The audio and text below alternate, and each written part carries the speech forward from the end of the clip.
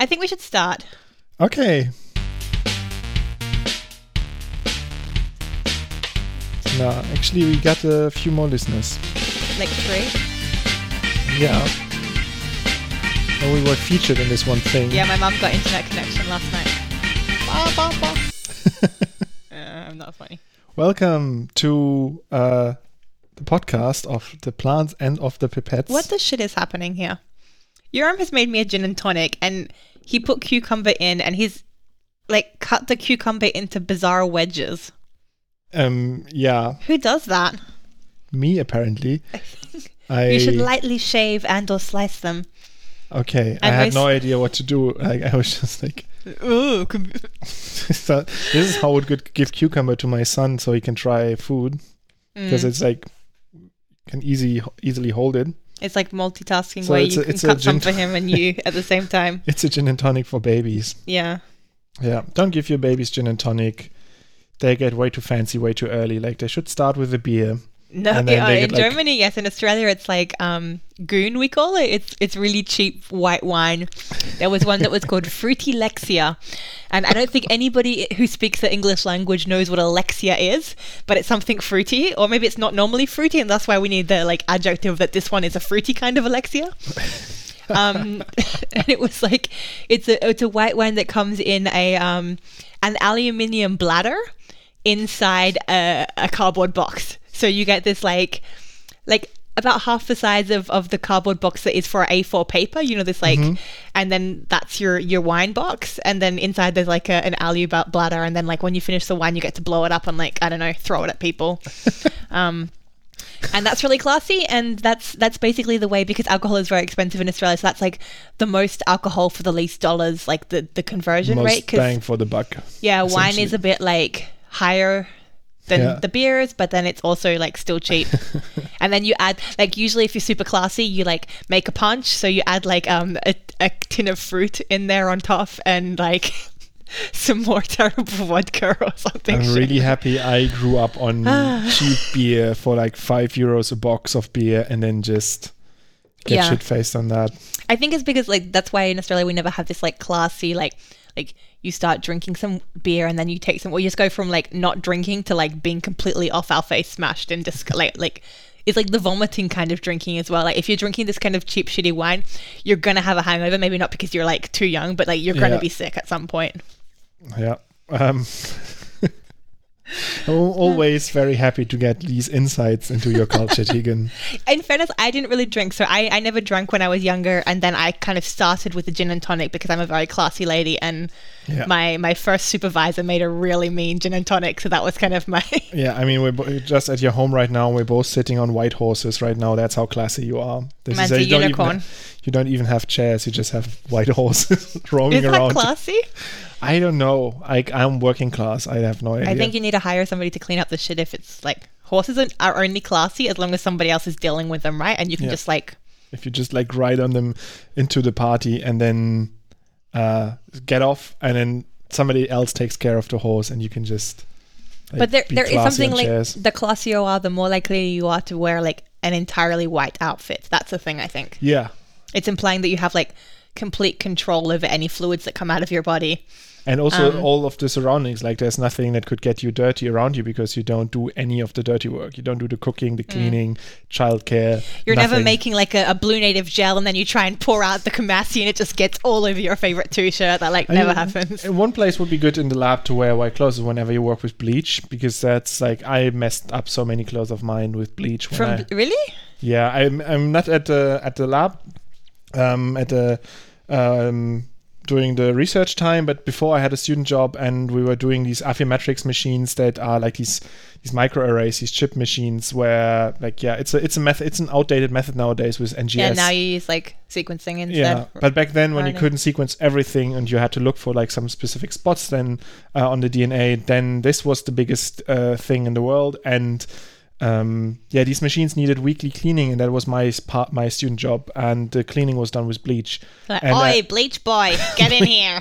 And I had to prepare liters of watered down bleach solution, and then like pump it through the machines, and then collect all the waste bottles, and then like pump them with water and so on. It took a whole day, and I ruined so many clothes there. Like, I do like my lab coat has these like 2 or 3 really distinct holes. Like it's burned all the way through the lab coat, which is, it's like it's quite thick, like cotton, I want to say. Thick cotton, I think. And I don't know how I did it, which is kind of concerning, right? Like, I don't think I work with anything poisonous. No, what I learned during my studies was that there's like some acids, especially sulfuric acid, that doesn't immediately burn a hole in your coat. It just sort of stays there, and when it gets hydrated again during the washing, then it makes the hole. So many people, they had no holes during their practical courses, then they went home, washed their coat, because we had to buy our own coats and take them home, which is also like not the safest thing. But it's Berlin, we're poor. Yeah, guys, don't wash your lab coat in your washing machine with your underwear. Not ideal. And then suddenly you take them out of the washing machine and you have a couple of holes in there. And that might have what happened to your lab coat. I mean, I'm more biologist than chemist, so I was going with like moths, like big moths, like maybe genetically modified moths, maybe like terrified, like the moths from Mars, or like GM moth. Yeah, like GMO. Okay, guys, GMO, but like the MO and then TH, like GM moth. G-moth. I think that's, I don't know. G-moth just sounds like gangster moth, which is a whole different problem. The OG moth. Okay, welcome to Plants and Pipettes. This is a podcast where we normally talk about plants and pipettes. Yeah.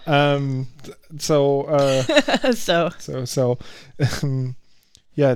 I wanted to ask you how you've been, but I don't know. Do we want to talk about it? We want to talk about like your last weekend, or do we do that in a different episode? I don't think like my state of mind. I think last time I was saying that I was like going between like seesawing between terror and like extreme tiredness, based on like I've got a new job now, guys, or like I have a new job conditional of whether I can get a visa to work in the country where the new job is, and that's very stressful. And the new country is also the UK, so Brexit is happening, so that's very stressful. And then it's in London, so then I'm looking for apartments in London, so that's even more stressful because a studio apartment costs more than my entire flat right now.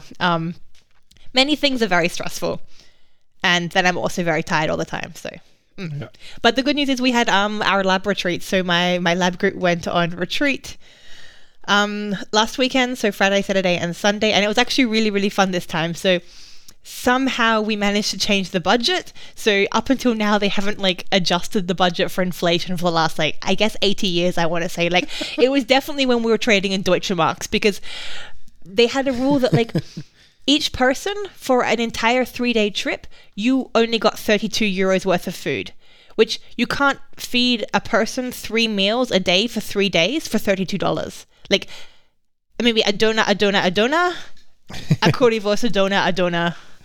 Like breakfast dinner, my favorite dinner. It's really hard if you're trying to get any of those meals like through a hotel. Yeah. So up until now, we mostly go to youth hostels, where the meal is basically like they crack open a can of soup and everything tastes like a can of soup. Like even if the food doesn't resemble a can of soup, it somehow tastes like a can of soup. Like it has.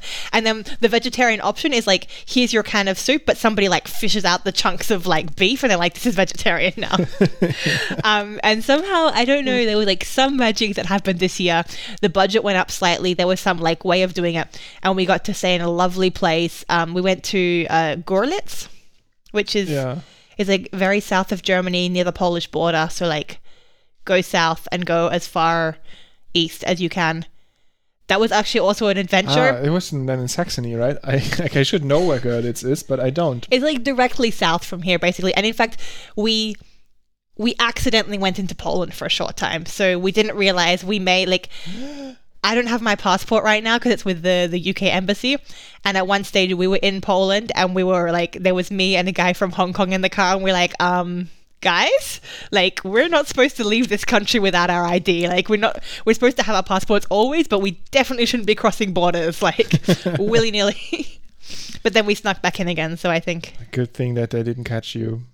Yeah, but it was beautiful on the Polish side. It was really lovely. So yeah, also pretty much everything is better on the Polish side. They have better internet. They have. This true. So we were in this town which was on the German side, and everybody's phones kept on like sending them the messages, welcome to Poland, because guys, I'm sorry if you're a German, but the internet situation with phone reception and any phone stuff is terrible in Germany. Germany is one of the worst worldwide, really. We were in Germany and like in the center of the city, this Gorlitz city, and our phones were like, you know what, this is not working. Let's just try to like reach out to like the signal from Poland, from a different country, was stronger than the one in the center of the city. Yeah, and probably also with like higher bandwidth and so on.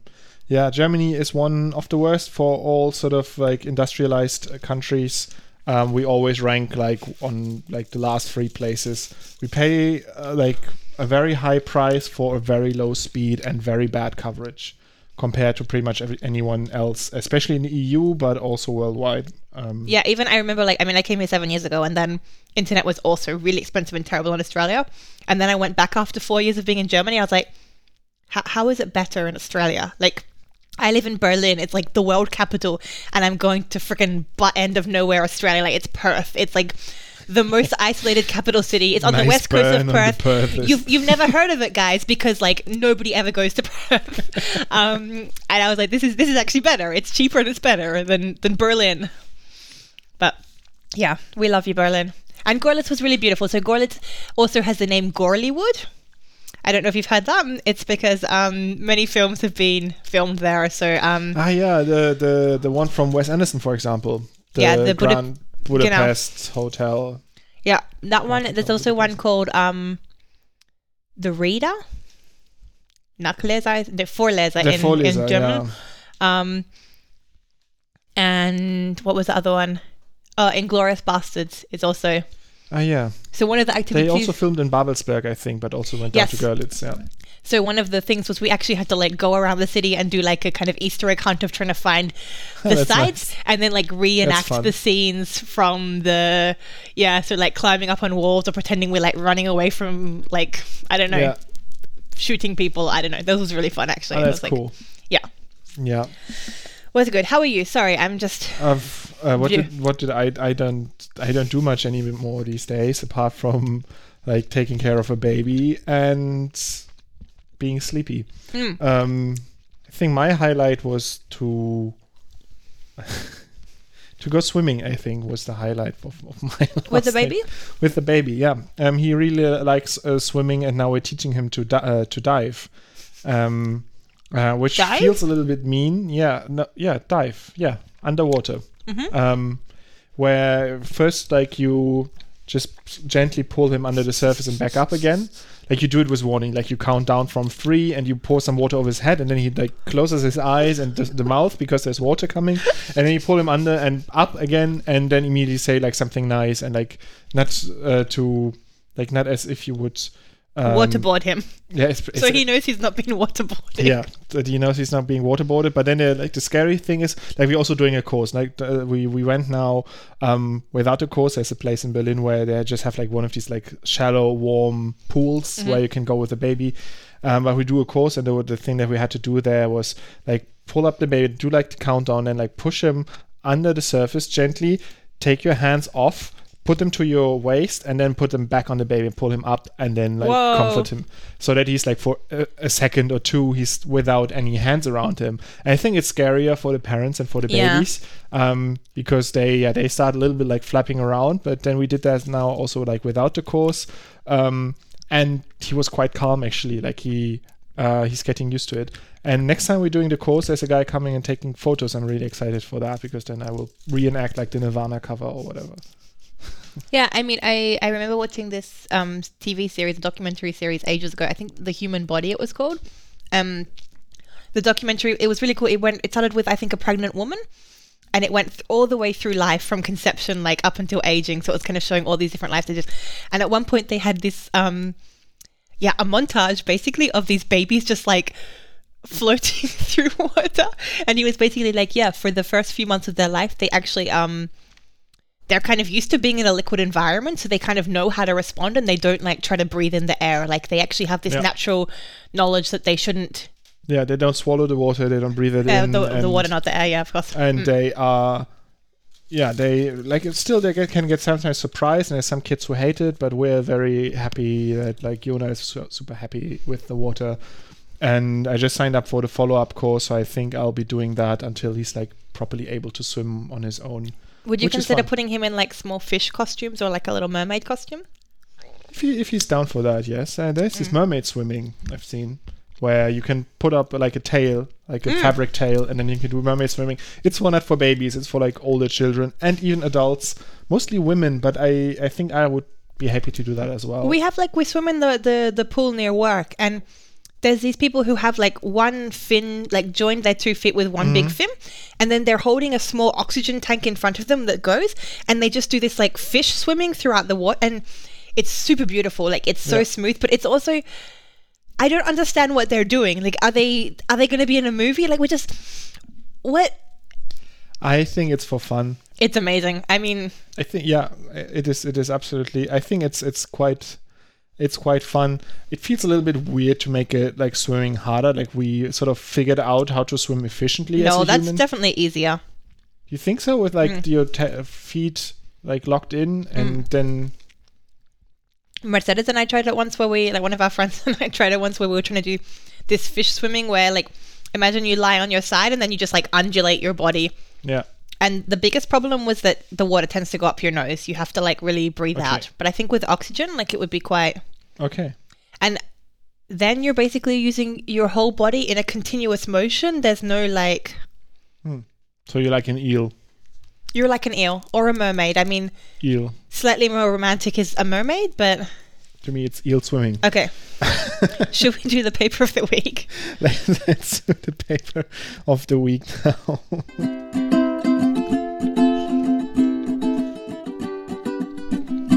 It's the paper of the week. And today is my turn paper. Wait, is it? It's my turn. Ah, shit. Wow. It's not my turn paper, do. It's your turn paper, do. I mean, you can go if you want to go No. next week. Otherwise, we get so many angry emails again. If like people are used to a certain way, and if we don't give it to them, then like all hell No, we breaks should then loose. deliberately disrupt it. I think it's healthy for people to have change. Alrighty, my paper, I chose a really short one today. So it's EFCD is the name of the locus. So EFCD locus shortens rice maturity duration without yield penalty. Bum, bum, bum. So it gets good quicker. It gets equally good, but faster.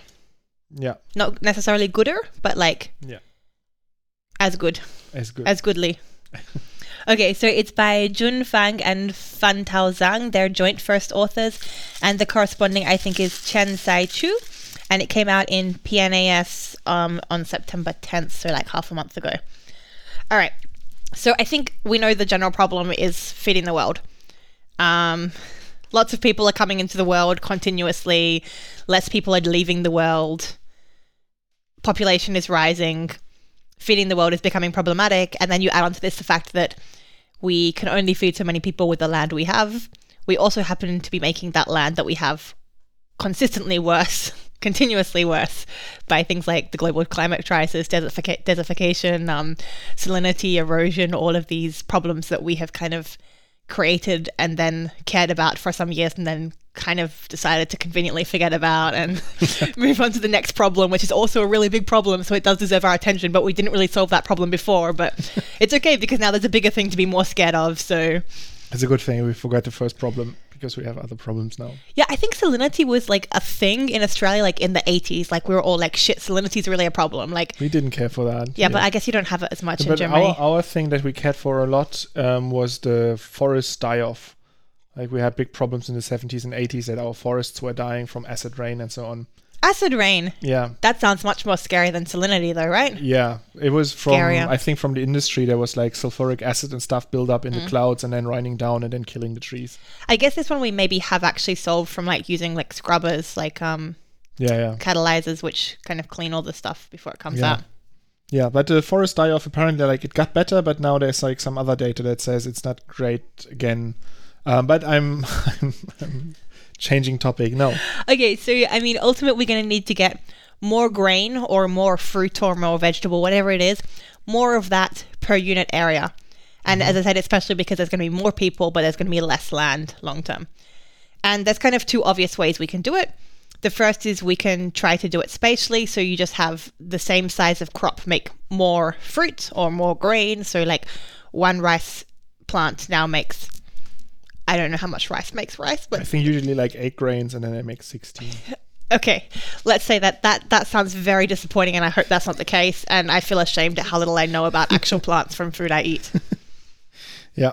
Okay, so one way to do it spatially, that like in the same space, basically you have now like more grain, but you can also do like temporal manipulations, where now instead of having like one growing season per year, you can have 2 growing seasons per year. And we kind of discussed this on the blog already. So we had an article about pennycress, which was this potential alternative oil crop, which can grow in really cold climates. So then the idea is that you can plant that on the field in winter when you can't be planting soya or maize because it's just too cold for them to grow. So now you've like increased the yield per space based on like adding more time. Yeah, you have like this dead time when you can't really grow anything. And then once you have crops that grow, then more yield per acre. Yeah.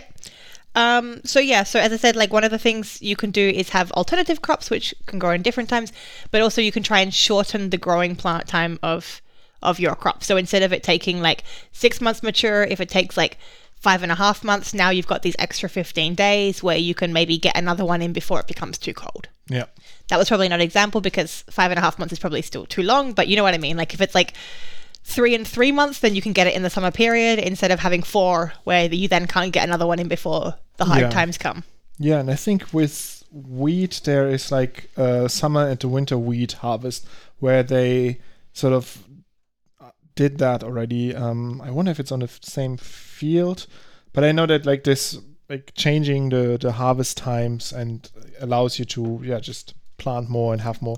Yeah, I think you have one variety, like one type that grows over the winter and then can be harvested sort of early in the year, and then you can sow another crop and then have a second harvest in fall through that. So it's a very important technique in agriculture. Honestly, we know very little about agriculture, but please write in to tell us how we're wrong. That's it's just reminded something that I want to talk about later. Continue, please. You want to say it now? I'm eating chocolate anyway. We can. It's just about on the topic of people writing in. Like last time, we asked if we have any French listeners, and we have a French listener that wrote in. And I just wanted to mention that and say hello to Eugene. I think it's a proper pronunciation in French. Eugene or Eugene in English, or Eugen in German. Which also somehow sounds more Australian. Eugen. And you're our favorite listener now. We've decided. Our favorite French listener, or favorite listener, period. And he had actually some good follow-up for last week's story about natural GMO that I just wanted to mention at the top of the show, but we're doing it now.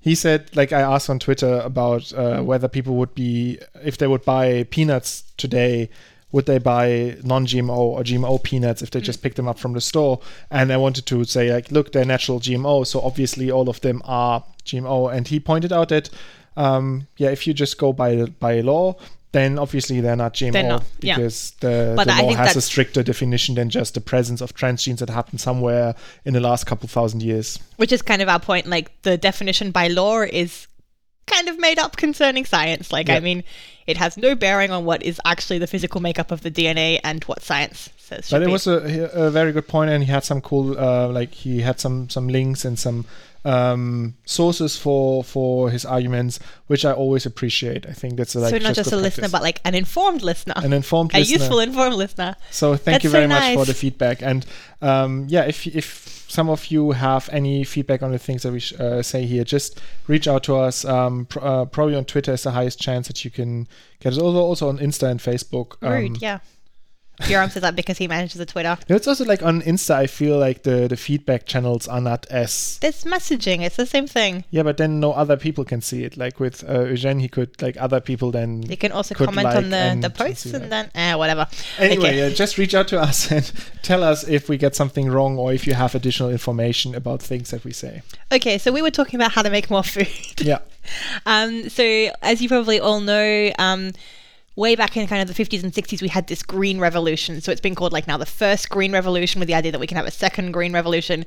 But basically it was this massive breeding program of all different crop varieties, which aimed at just getting better crops.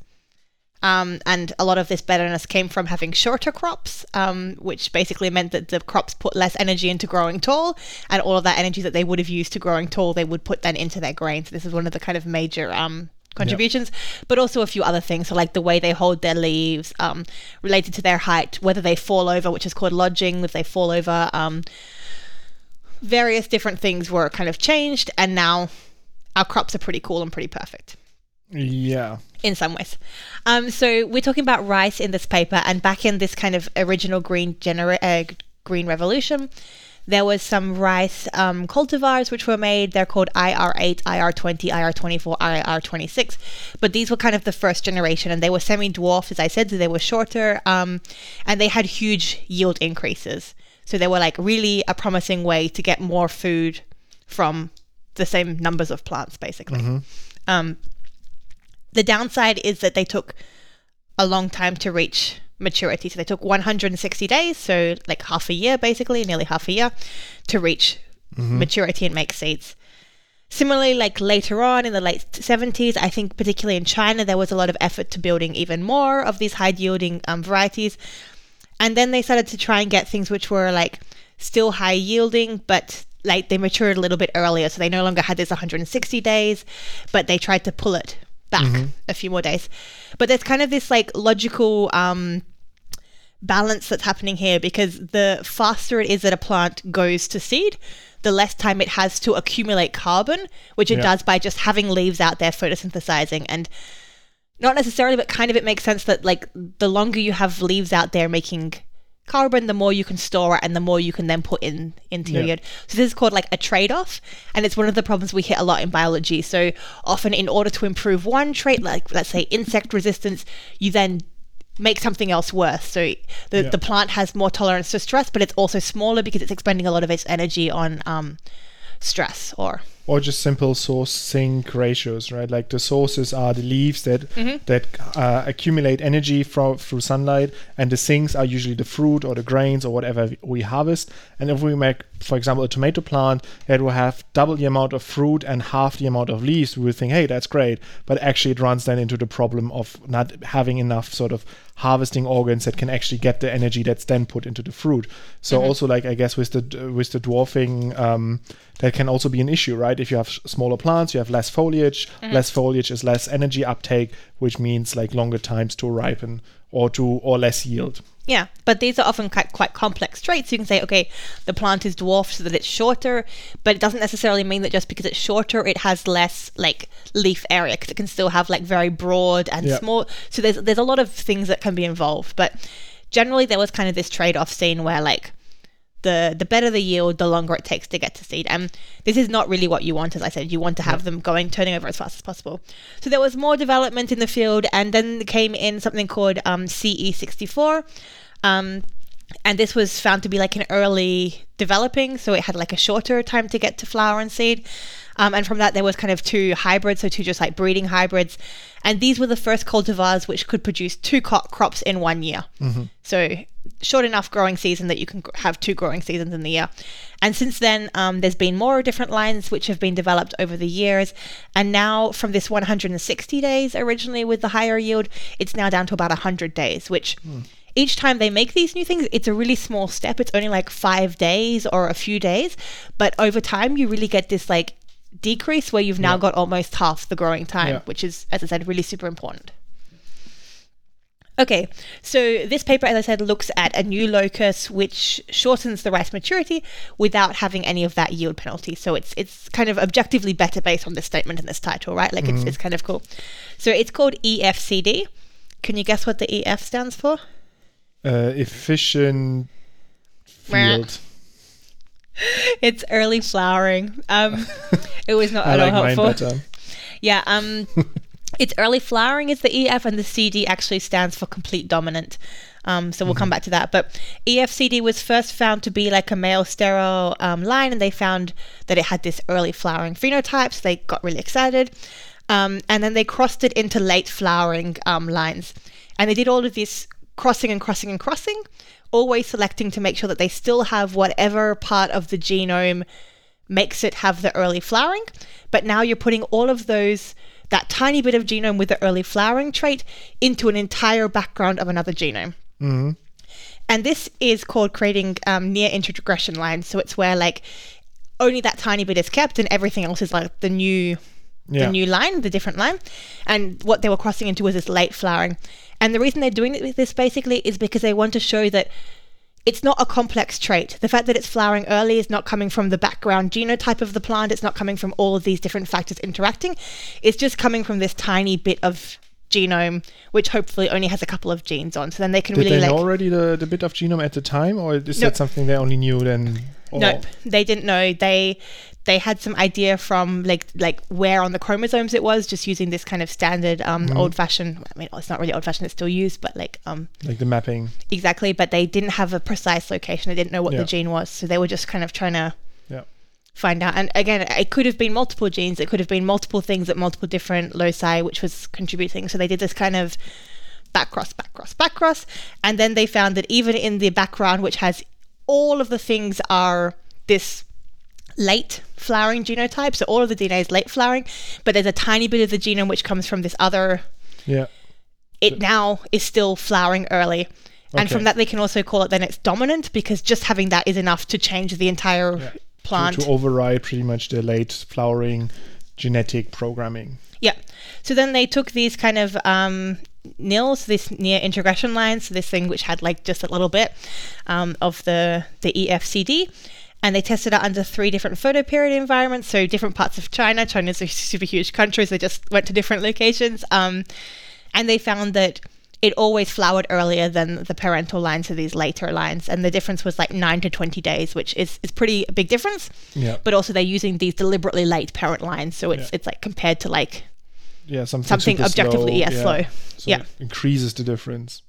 Yeah. So as you mentioned, they at this stage they didn't really know what the gene is. So then they did this like genetic stuff to try and find out where the gene was. So they know it's kind of this chunk of the chromosome, but you know, depending on how big that chunk is, there can be hundreds or thousands of genes. So they kind of narrowed it down to a very small region. And in the end, they basically had a region which had one gene, which was really cool. But unfortunately, that gene also had a small antisense gene, which was going in a different direction. Okay. So, like on the end of the gene, there was something antisense. And the thought was that this antisense could actually be regulating that one gene. Yeah. And that could be the thing that's affected, not the gene itself. Okay, yeah. So they had to test for this. They said they were very lucky because they managed to find tDNA insertions in the promoter of the antisense thing, because apart from the promoter region and the very start of that antisense, everything else was like on top of the real gene. Mm-hmm. So if they had made any alterations to the antisense, they would have also been making alterations to the gene. Yeah. And then you can't tell who's who. Yeah. Then you don't know if it's the lack of the gene that you disrupted, if there's that problem, or the lack of the antisense.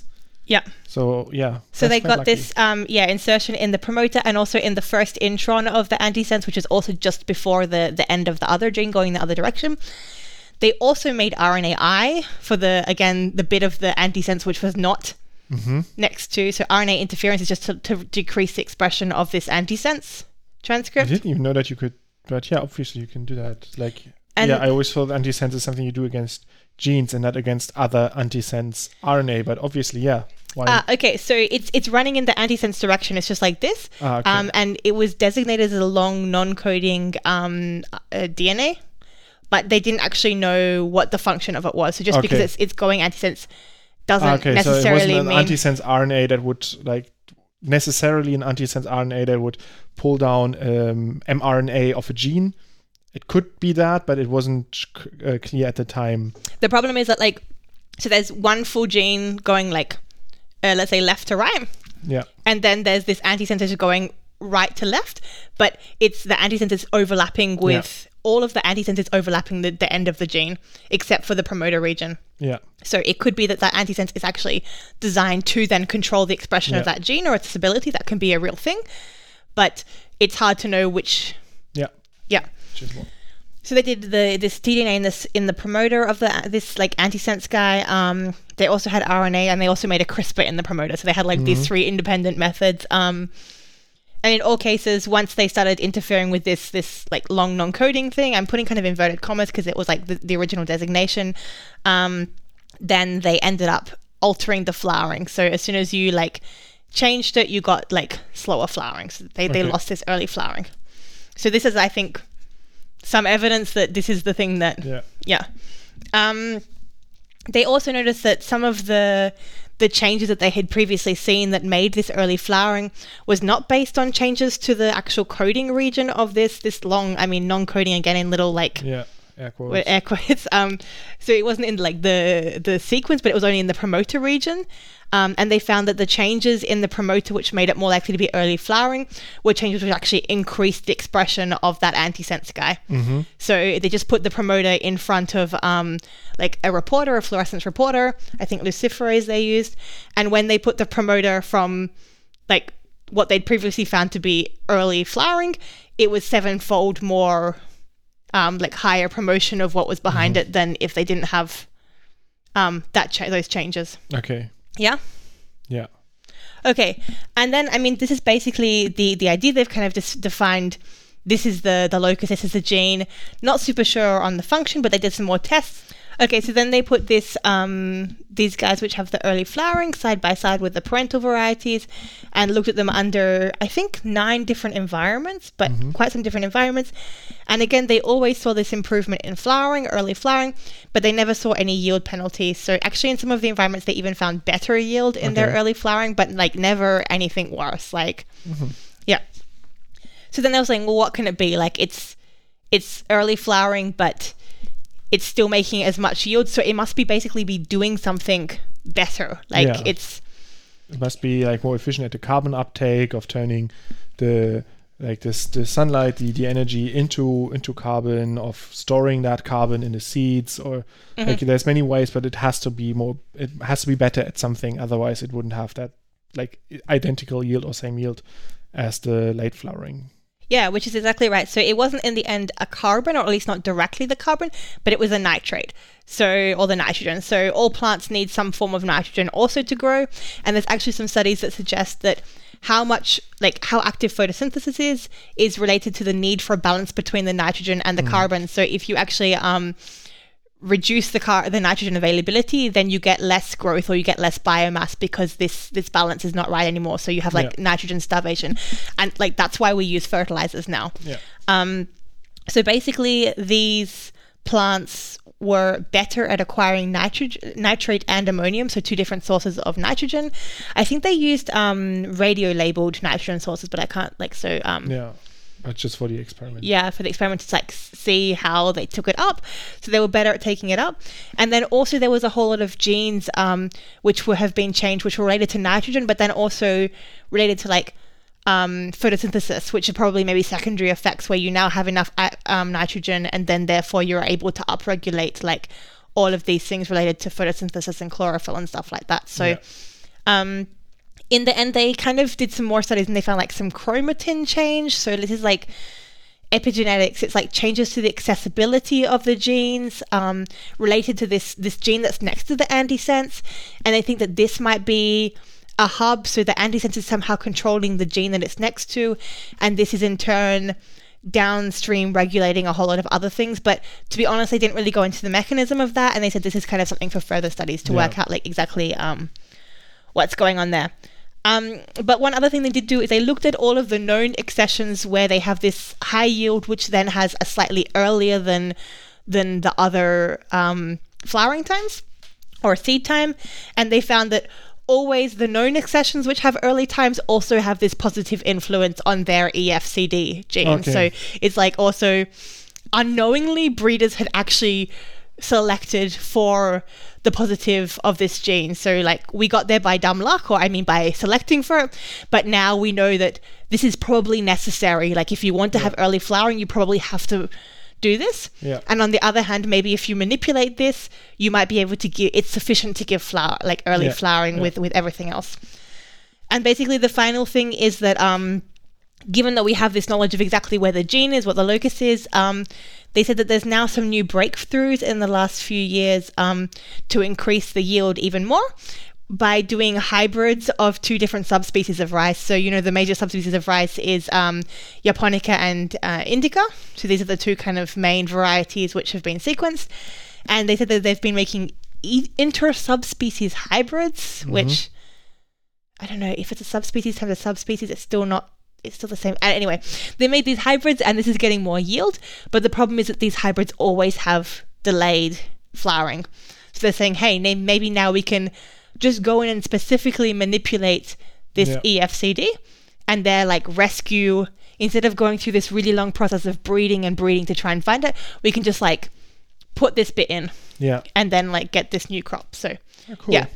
There's a few other unanswered things. So like as I said, they found this increase in the nitrogen uptake, but I'm not sure exactly what conditions they used. I mean, under normal conditions in the field where you're anyway supplying a lot of exogenous nitrogen, I'm not sure how the difference is. I think nowadays in farming you try to pretty much match exactly the uptake capacity of your plant with the nitrogen that you add. So if it's better at taking up nitrogen, you might have more room to add more nitrogen.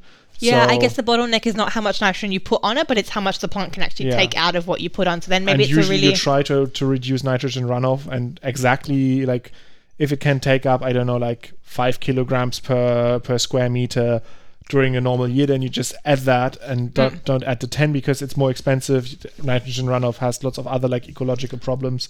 So I guess just like a small increase there then can change your like the amount of nitrogen that you give it, and it can take it up more efficiently.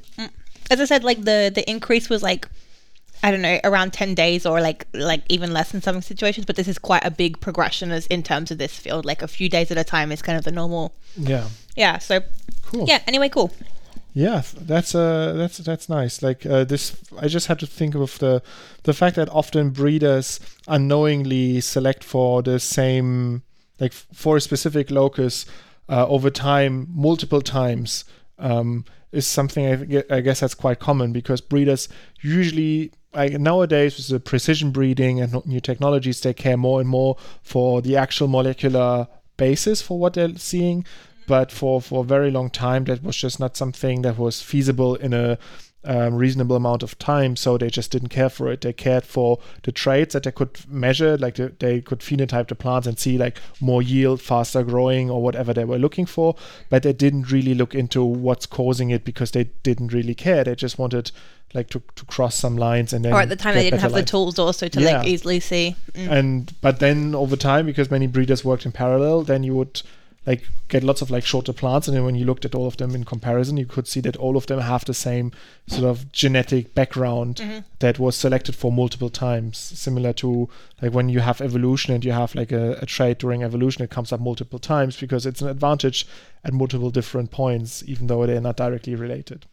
Yeah, and I guess I glossed over it a bit, but even this, at the start they had this trait, and then they had to make these near integration lines. They had to make these like crossing backwards always to like the different parents. So like you take the two parents and you cross it, mum to dad, and then you take the offspring and you cross them to something that's like the dad again, then like the dad again, like always backwards. And in the paper they said something about like a high generation level of these kind of integration lines. That's years of work. I mean, given that these things are taking like 120 days before they make seeds, and you've got to go through the seeds to get these crosses, this is like really...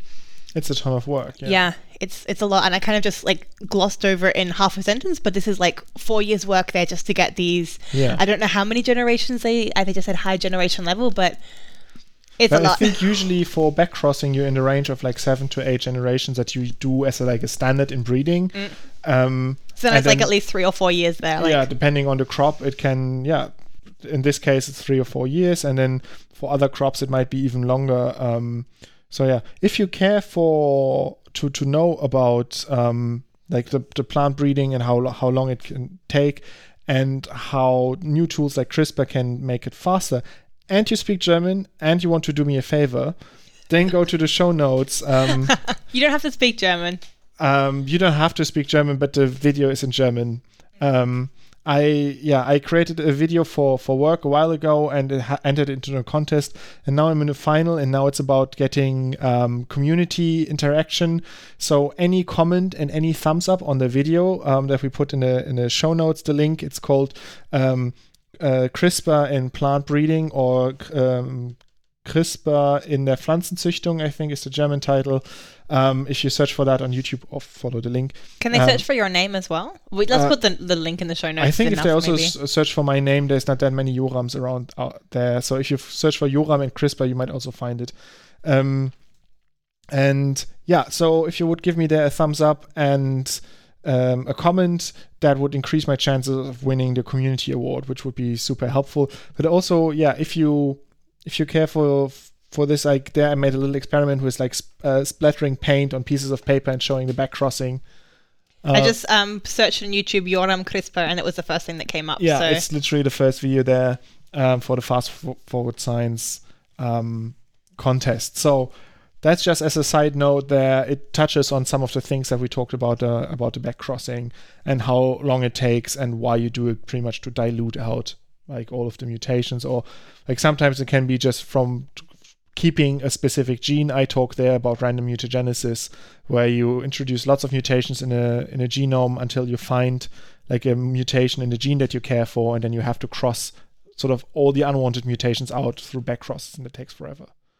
Let's move on to now. It is me, right? Now it's me. Finally, it's me. My favorite plant. Yes, my favorite plant this week is Laurus nobilis. Laurel. It's from bay Caesar. Leaf. Yeah, it's the bay tree or bay leaf. I thought long and hard for a while what could be my favorite plant. I remembered I've just been to Croatia on holidays, and there are these large trees of bay leaves or bay trees, which I know them as like small like bushes here when you grow them in Germany, but there, if the climate is right, they can grow like several meters high, and there were like people out there on like wild plants picking bay leaves, because they just grow there everywhere. I like how at the start of the show we're like, what have you done? I haven't been doing anything. You went to fucking Croatia. That's like 2 weeks ago or more. Okay. So it's not during the last weekend. But I went to Croatia. Did we mention that on last podcast? I don't know if we mentioned it. Maybe hey guys, we have no memory. If we mentioned it, call in. Right in if we mentioned Croatia before. What was your favorite bit about Joram's holiday experience? No, I mean, it was quite nice in Croatia. You had so many like different herbs growing outside because the weather was so nice. You had like rosemary, you had like wild thyme growing, you had the bay leaves. Then you had like olive trees everywhere. From their point of view, they're like, this is literally all that will grow. Everything else will die. Like you put basil, it like literally you take the pot off it and it immediately wilts and turns to dust, like in a hot country. Yeah, but in Germany we don't have that. You don't walk around through the German countryside and think like, I could eat that. I could put this in my stew. What are you talking about? You eat all of the mushrooms. You like eat the blackberries. I don't eat the mushrooms. I mean, you don't because they're covered in fox piss, but like otherwise you would. And radioactive and stuff, I think. Also, it's really hard to tell the ones that will kill you. Yeah, exactly. So I don't eat the mushrooms in the wild. But so then I looked a little bit about like why is laurel actually interesting. So I did a reverse thing where I was like, I know already why that this is my favorite plant. I didn't know yet why. But then I just went to Google Scholar and looked a little bit for the research that's done on it. And I was surprised that it's actually quite an important model species for tree research, where they look at xylem embolisms and drought stress. Something we talked about. We had a paper that we presented on the blog about trees dying. Yeah, and there it wasn't laurel that they used as their model species, but there are many, many papers about... Didn't they use pine? I think they used pine. I think they used a type of pine. But there's also many papers on Laurus nobilis used as a model for xylem embolism, which is the xylem is the tissue that conducts the water from the roots to upper parts of the plant, to the shoots. Mm-hmm. And if there's drought stress, then there's sort of a sucking force put on these xylem tubes, and they can collapse. And if they collapse, then they can't conduct any more water. So even if then the drought stress is over and there's water again at the roots, it can't reach the leaves anymore, and the trees die, which is a big problem. And laurel is used to research that. Then I have the feeling with the most common paper that you find for any plant is like research done on their essential oils, like whenever always medicinal bullshit, blah blah blah. Essential oils.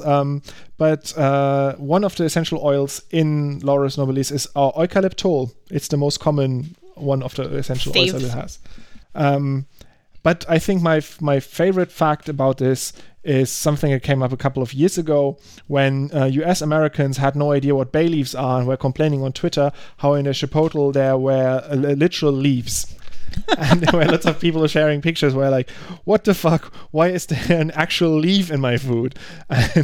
And then it turned into this whole like thing where people made fun of them for being like these white people who don't know spices, like raiding the world for spices and then not even recognizing them when they're in their food. So I guess like I would use it in a different way. I would think like before I was in Germany, I never used bay leaves because we have chilies. Like we have chilies and we have like coriander and we have tasty spices that you can use. And then you come to Germany and literally the only way people will flavor things is with bay leaves and dill. Pepper. Like way too much dill, always dill. But like for me, bay leaf, it's like I never use it because I wouldn't taste it because I have real flavors. I like bay leaves. Actually, I think in Mexican cooking and other like middle and like Central and South American cooking. Hey guys, cooking, if we have any listeners from Mexico, please call in. I mean, write in.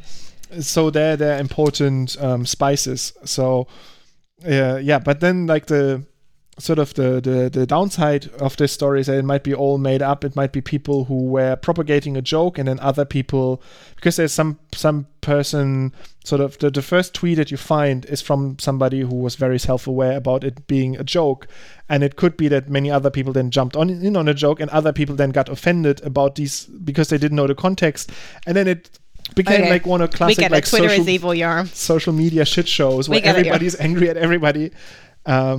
But I liked it. I liked the screenshots of the tweets where people were just like, well, how the fuck do you not know what a bay leaf is?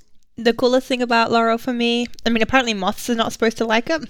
That's useful. I fucking hate moths. War on moths. In Italy, when they graduate from the PhD or the master's, maybe just the PhD, they actually get given this like laurel crown, like Caesar style. And this is objectively the coolest thing. Like this is so cool. Much better than our stupid hats. Our hats are also cool. You're just jealous because you don't have a hat yet. I'm like the hat ceremony is one of the things I'm really not looking forward to. Like I'm very happy. You also have to hug a whole lot of people who you've like never interacted with and definitely not touched in the last 5 years, and suddenly they all hug you. Yeah. I'm too antisocial for these sort of things where I'm suddenly forced to interact with people. I think you'll be so happy. I think you'll just be like, I'm done. Guys, the news is that Yarm has started writing his thesis again. It's really exciting. He messaged me this morning and is like, Tegan, I didn't know. I'm so dumb. Past Yarm wrote so many stupid things. How do I fix this? I need to submit my thesis. Yeah, it's true. Like I start like it was sleeping for a long time, and now I picked it up again. And on one hand, you made a baby in the process. It's pretty okay. Yeah, and had other jobs and really didn't care for it. But now I want to finish this stuff. But yeah, like Past Yarm is just so dumb. You know what? If we get 100, how many followers? If we get 2,000 followers on Twitter, we promise that Yarm will finish his thesis. That's going to be like the worst drop ever is like the thesis drop. It'll be available at the library of the University of Potsdam, so you can go and read that for free for yourself if you want to. If you write me a nice email, I'll send you like a PDF full of boring stuff. And you can send him a PDF filled up with all the spelling mistakes he made, or why he forgot to include ATPs and things. I'm really happy to make lots of promises about a very hypothetical thesis at the moment. Yeah. No, I think if we have enough public pressure, like, then you have to do it. Yeah, let's see. That's how shaming works. Let's see about that. But yeah, it's just on the one hand, like I'm very happy that it shows that I grew as a person, like I know more stuff than I knew back then, but I knew very little back then. Yeah. Two sides of that coin. Let's come to our next segment. Diversity in the class. Science. Okay, so today my non-white male scientist is Janaki Ammal. She was born in India. I've just realized that on the Wikipedia article it says British India. Okay. Probably for historical reasons. Yeah, for historical reasons. So she was born in 1897 on my birthday, if that helps clarify anything for anyone. And she died in 1984 at the age of 86. So she's really famous for her work on sugarcane mostly. So she helped to develop a sweeter variety of sugarcane, which really helped India become self-sufficient in their own production of sugarcane instead of having to rely on sugar imports from Indonesia, I think was what they were previously doing. And this is super important. So apart from the candy, sugar was originally like a very important resource to get your hands on. So basically people either have sugarcane or sugar beet in Europe, I think you use, which is clearly inferior, but you know what, you don't have the climate for sugarcane. So and so her research was focused on cytogenics, so looking at the different chromosome structures and also polyploidy, so this duplication of chromosome number that happens, and she was using this and like different crossing methods to kind of develop these sugar canes. She was also working on other species like eggplant, which is a very important food crop. And she was also playing around later in life with this chemical, I forget its name, colchicine. Colchicine. So she was really working on trying to like deliberately change the ploidy level and create like polyploid species by just doubling the chromosome numbers. And this is kind of an important finding, a very important thing, because actually many of our modern crop species, so things like wheat, they have not just diploid, which is like what we consider like the normal, but they have multiple copies of each chromosome, so they're polyploid. They're either tetraploid. I mean, there's some triploid ones, but they have problems. Yeah, I think Crocus sativa is like, so saffron is the only one, right? So generally, if you're triploid, you can't breed. You need to have duplicates of 2, or you're not going to be able to be fertile. I think also watermelon is like the hybrids of the watermelon. The seedless watermelon, I think, is also down to like triploidy.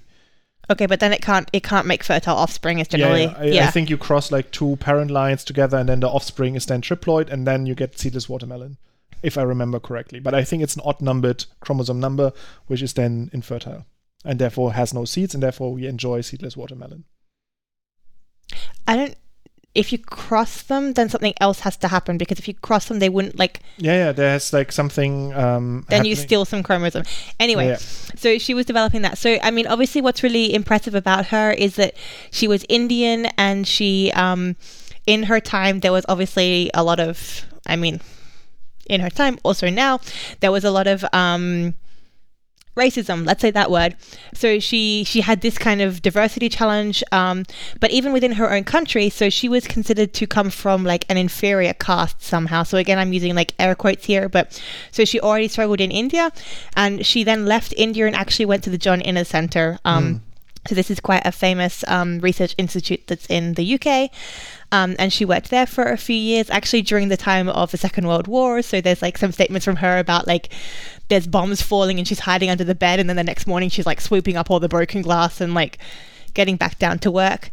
And actually now at the John Innes Centre, there's a scholarship in her name, so the Janaki Ammal Scholarship, which is supporting people who come from developing or like lower, so I don't know what the correct terming is, socioeconomic countries specifically, or countries specifically. So I guess it's like developing, or like I'm not sure what the correct term is, guys. Please let me know. Nowadays it's emerging markets in terms of economy. Yeah, I think it's like economically less developed or something was the terminology. Yeah. Anyway, there's a scholarship now in her name for attending the John Innes Centre. So it basically gives you some money for the program. Apart from that, so she actually stayed out of India for quite some time because of the difficulties being a woman there, and also being from the different castes, which just generally did not enjoy. And then she got invited to come back when she was already quite famous by the actual president or the prime minister. I think it must be prime minister, it must be the British system. at the time, so they said, hey, come back and work. And she has some like kind of impressive things. So she wrote this quite famous book. She co-authored this. She also I can't find the name now because I'm very unprepared today, sorry guys. So she also got the Padma Shri, which is one of the, I think it's like the third highest national prize in India. She also got an honorary doctorate from the University of Michigan, which is like one of the few female botanists to ever get this. She's also considered like one of the first female botanists in India, and like generally like really emerging. And now she has also 2 flowers named after her. So there's a magnolia, this really beautiful white magnolia. It's Magnolia Cobus, and then Janaki Amal, her name. And there's also a yellow rose, I think, which also has been given her name. But generally, her work that's really important is that she was working on developing these new species and doing a lot of crosses to try to improve crops. And then later on in her life, she also became really interested in trying to find out which species were present endemically in India. So she said there's like a lot of value in what we already have. So she was also trying to get in contact with the local cultures and try and find out what was known and try and get that into like a knowledge, like kind of centralize that knowledge as well. And she also became quite interested in environmentalism. So she was trying to go against a dam, which she thought would cause like larger impacts. Apart from the rose and the magnolia, I just remember there's an eggplant variety which is named after her as well. What more? Oh, and the final fact, I don't know where I saw it. I can't find it on the Wikipedia now, I don't think. No, but the final fact that I saw somewhere, and I'm sure I'll include the link, is that in her last years of life... Searching. Okay, she was less obsessed with plants and she was dedicated to try to breed her many cat pets. I don't know if that's true because it was only on one of the... I can't find it now. She dedicated the last years of her life apparently to breeding her small collection of pet cats to try and I don't know if she was like selectively breeding or like making like new crosses or just having building more the collection. Yeah. Because once you have cats, like... you can't have enough cats. Yeah. Physically impossible. Yeah, so I think she's kind of cool in pretty much every way. Also, there's like a quote from her that says that she didn't really want to talk about her personal life, and she was just like, my work is what will survive. So there's some arguments that maybe her work-life balance wasn't perfect. Not just from that, from other things. They said she was like super, super dedicated, but she sounds like she was an extraordinary scientist, and especially even more so in the context. So again, she was born in 1897. That she achieved so much was really amazing. Really remarkable. And she came from what was, as I said, considered an inferior caste. She didn't get married, which again was like a strike against her in those times. And still she managed to travel internationally, become huge externally, write this book, come back and be really big in India. Like just really amazing, like an amazing history. And I hadn't heard of her until the other day. Cool. Yeah. Thank you for bringing that. And now... This is where the fun begins. This is where the fun begins. This is where the fun begins. I brought some fun facts. I want to start with a non-fun fact because, it's always nicer to start with like the negative stuff and then get better and more fun towards the end. Sure. And my first fun fact could have the title of like, what the fuck, Australia? I sent it to you earlier already, but I wanted to mention it here as well. I found a story on The Guardian where there is a claim, an open letter by 75 Australian former and current business figures, including mining engineers and retired geologists, that CO2 is plant food and that climate change isn't real. There is no climate emergency, and it's directed at the UN and at the EU. It comes at no surprise that like dying industries want to again like fight off are in denial. But I just want to say it here. CO2 is plant food in context of the climate crisis. It's the same as saying like fish live in water, so we shouldn't like help flooded regions. Yeah, or like, people need water to survive and therefore we should drown them. Therefore like we should just hold their head underwater so they survive. Yeah, like, because you say like, why don't you just drink it? Drinking is important. So yeah, it's a bullshit argument. Do you know whose name's on the list? Is Gina Reinhardt there? Because I didn't read that much further because I had already a high heart rate and was angry. Wait, what is her name? Gina Reinhardt. Yeah. She is, right? Now, they include Hugh Morgan, a former president of Business Council of Australia, and Ian Plimer, a director on Gina Reinhardt's Roy Hill Holdings iron ore project. So not her, but her director. Yeah. Okay. So people relate, working with her, from her surroundings. For those of you playing not in Australia, Gina Reinhardt is the richest woman in Australia, maybe the person, and she basically owns a shit ton of our iron ore mines, and as far as I can tell, she's a horrible human being. I'm basing that only on her desire to destroy the environment while simultaneously trying not to pay taxes and constantly complaining how hard it is to be a mining industry. Yeah. So yeah, what the fuck. That's my not so fun fact to start. I promise that from here on out it's more fun, I think. Oh my god, Gina Reinhardt was born in Perth. That's my city. Get out. Stop being born there. How dare you be born there like 50 years before me? How dare you? Her net worth is 10 billion Australian dollars. That's like €5. It's not that much. No, it's 10. It would be fun if we could crowdfund some German money and then just go over there and buy her all that stuff. Actually, the shitty thing, so the reason she's so rich is because her father was a surveyor. So this is somebody who goes out and looks for land, surveys it, and tries to find valuable land. And he was actually very clever. I don't know if he was like an officially trained botanist, but he had a botanical eye. At least this is a mythology that I've heard, so tell me I'm wrong, guys. But he noticed that a certain species of tree only grew where there was rich iron ore deposits. So he basically just went around, looked for this tree, and then bought the land where the tree was, and that was where he got so it's really cool. Botany can make you rich. It just happens that the end product is that now Australia is a barren wasteland with huge open cut mining pits.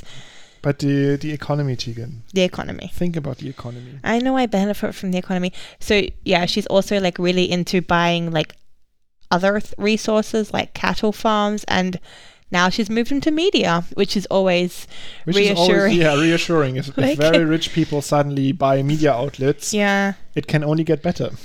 Yeah. So, do you have something fun, Tegan?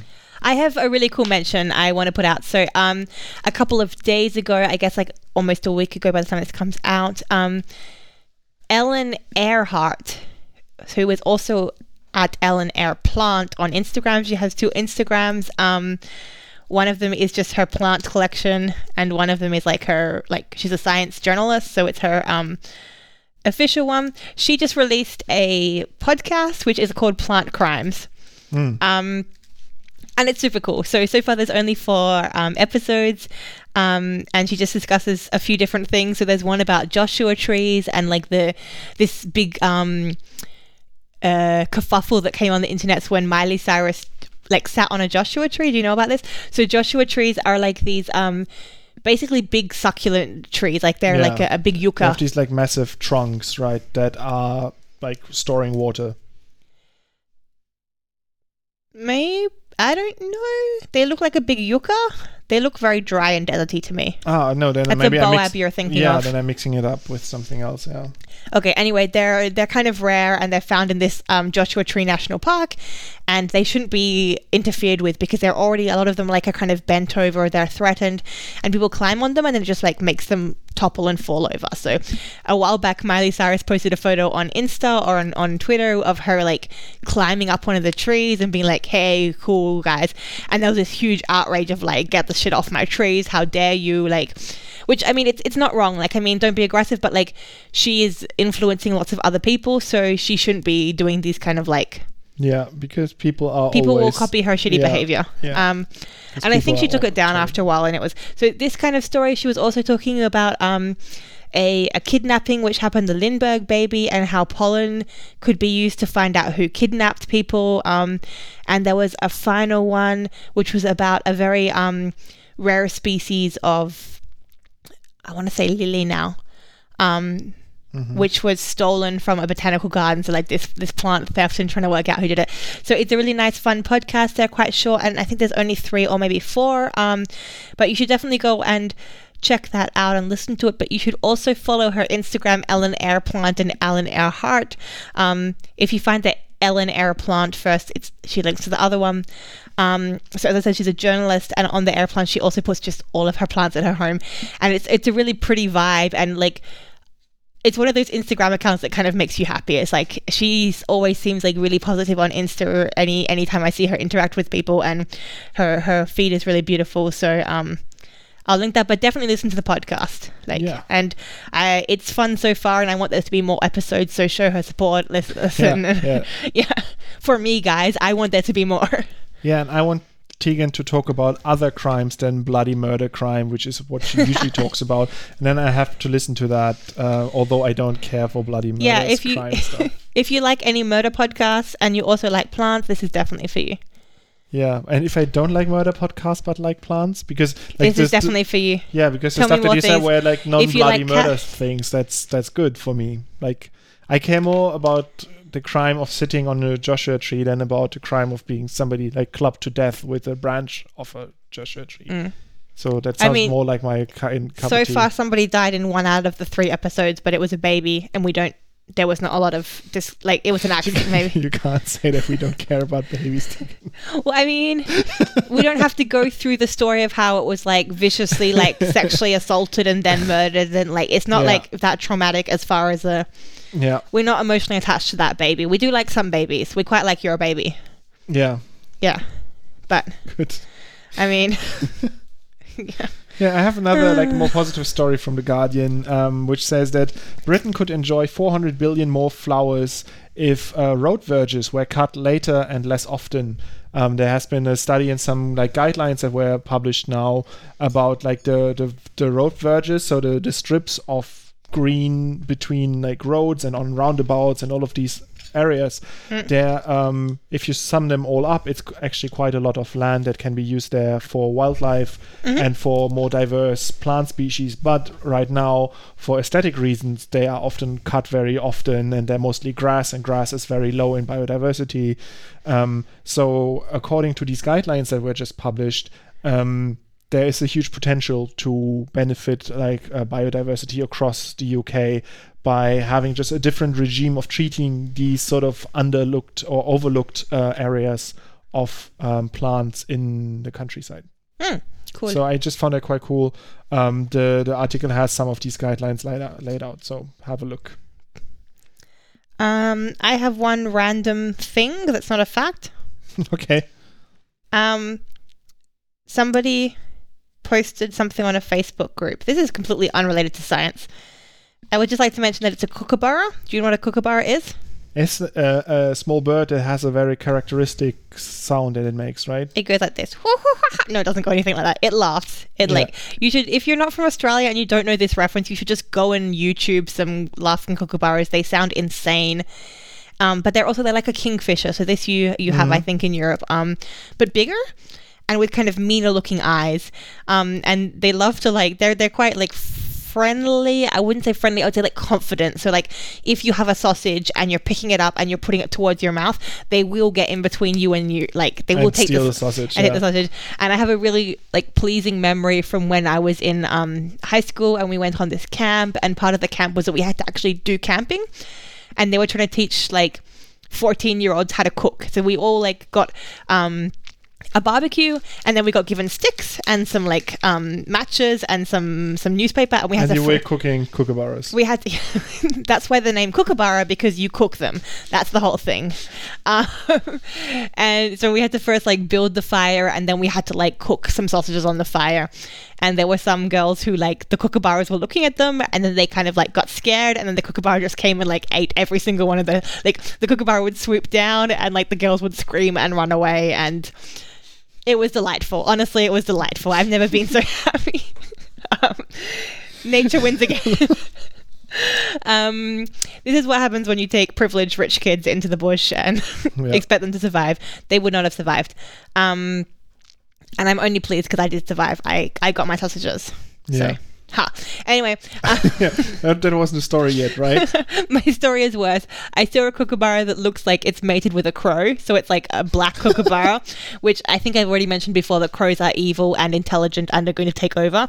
And now you add like the cunning eyes of a kookaburra and that kind of like crows are evil, but they have like a sense of pride. But kookaburras don't give a fuck. Like they don't play by anybody's rules, and they're coming for you. Like they can eat snakes, you know. There's like a bird that will eat snakes. A crow won't eat a snake. A crow will like politely bow and move out of the way when a snake comes through.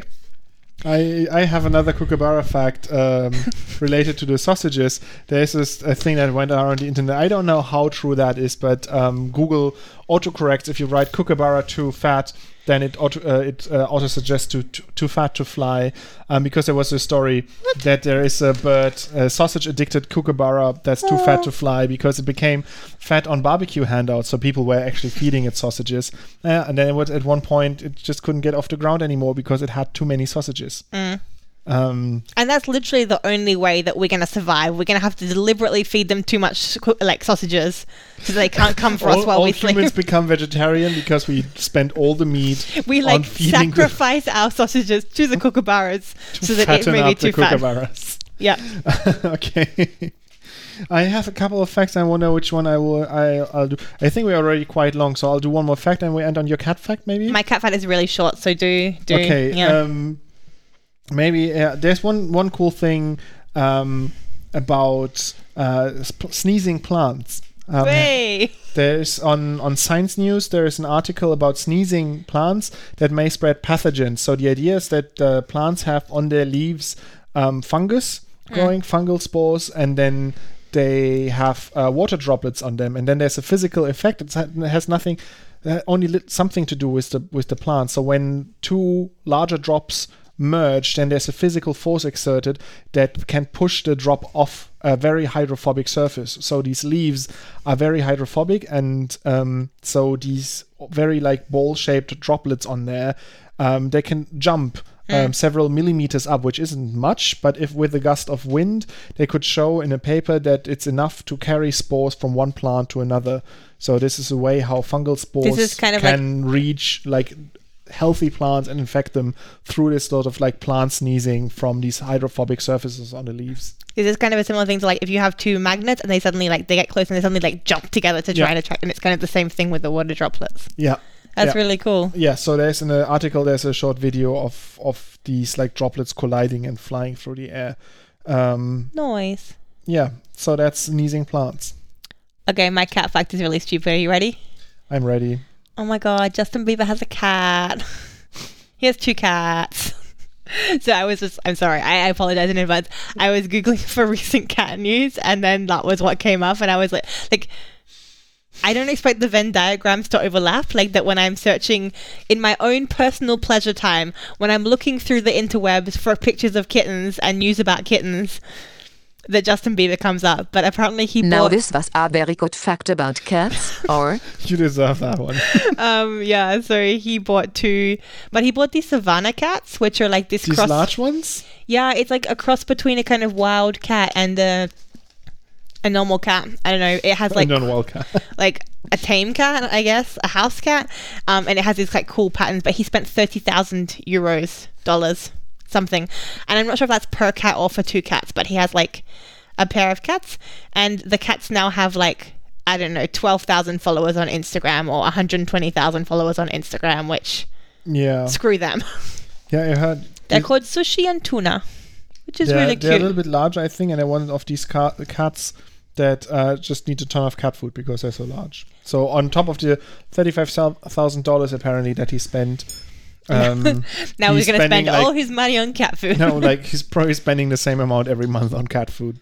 But yeah, he's Sushi rich. and Tuna. Yeah, that's cute names for cats. They're really cute cats as well, honestly. I did spend like several minutes on the Instagram looking at them. They snuggle. There's a picture of them snuggling. Yoram, they snuggle. Where can I find his... Google Sushi and Tuna.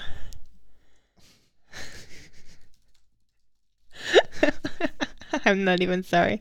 Nischnagel. Yeah. Yeah. Anyway, guys, You made me go to laneygossip.com. Lainey is fine. I think it's like Don't want to accept these cookies, but okay, I take you these should cookies. accept all. Look, they snuggle. Oh, a cute kitten. Okay, sorry guys. That's the end. I think it's time to end now. Yes, follow us on all I'm of the too social tired media. for this shit. On Instagram and on Facebook, we're at Plants and Pipettes. On Twitter, we are at Plants Pipettes. We also have a website, which is www.plantsandpipettes.com, and we just wrote a cool article which actually has interviews from people about things, which I'm very proud of, honestly. It felt like I was being a real journalist. And we got a lot of feedback. A really big thanks to Niels, I guess is how you say it, and Philippe, I hope I'm pronouncing them right, for giving us some comments on their recent paper where they looked at how many proteins are in a single mitochondrion. There are 1.4 million proteins in a mitochondria. There are That's a fact. And it's a thing we can't deny. Oh, you're singing a different song. I was thinking like 10 green bottles are hanging on the wall. No, I was thinking of 9 million bicycles in Beijing. Is that I don't know From that Katie song. Melua from like early 2000s. Sorry, man, I'm uncultured. You swine. All right, till next time, guys. Oh, music. And, opening and closing music is Caravana by Philip Gross. Thanks, and, Philip. Until next time, goodbye. Bye.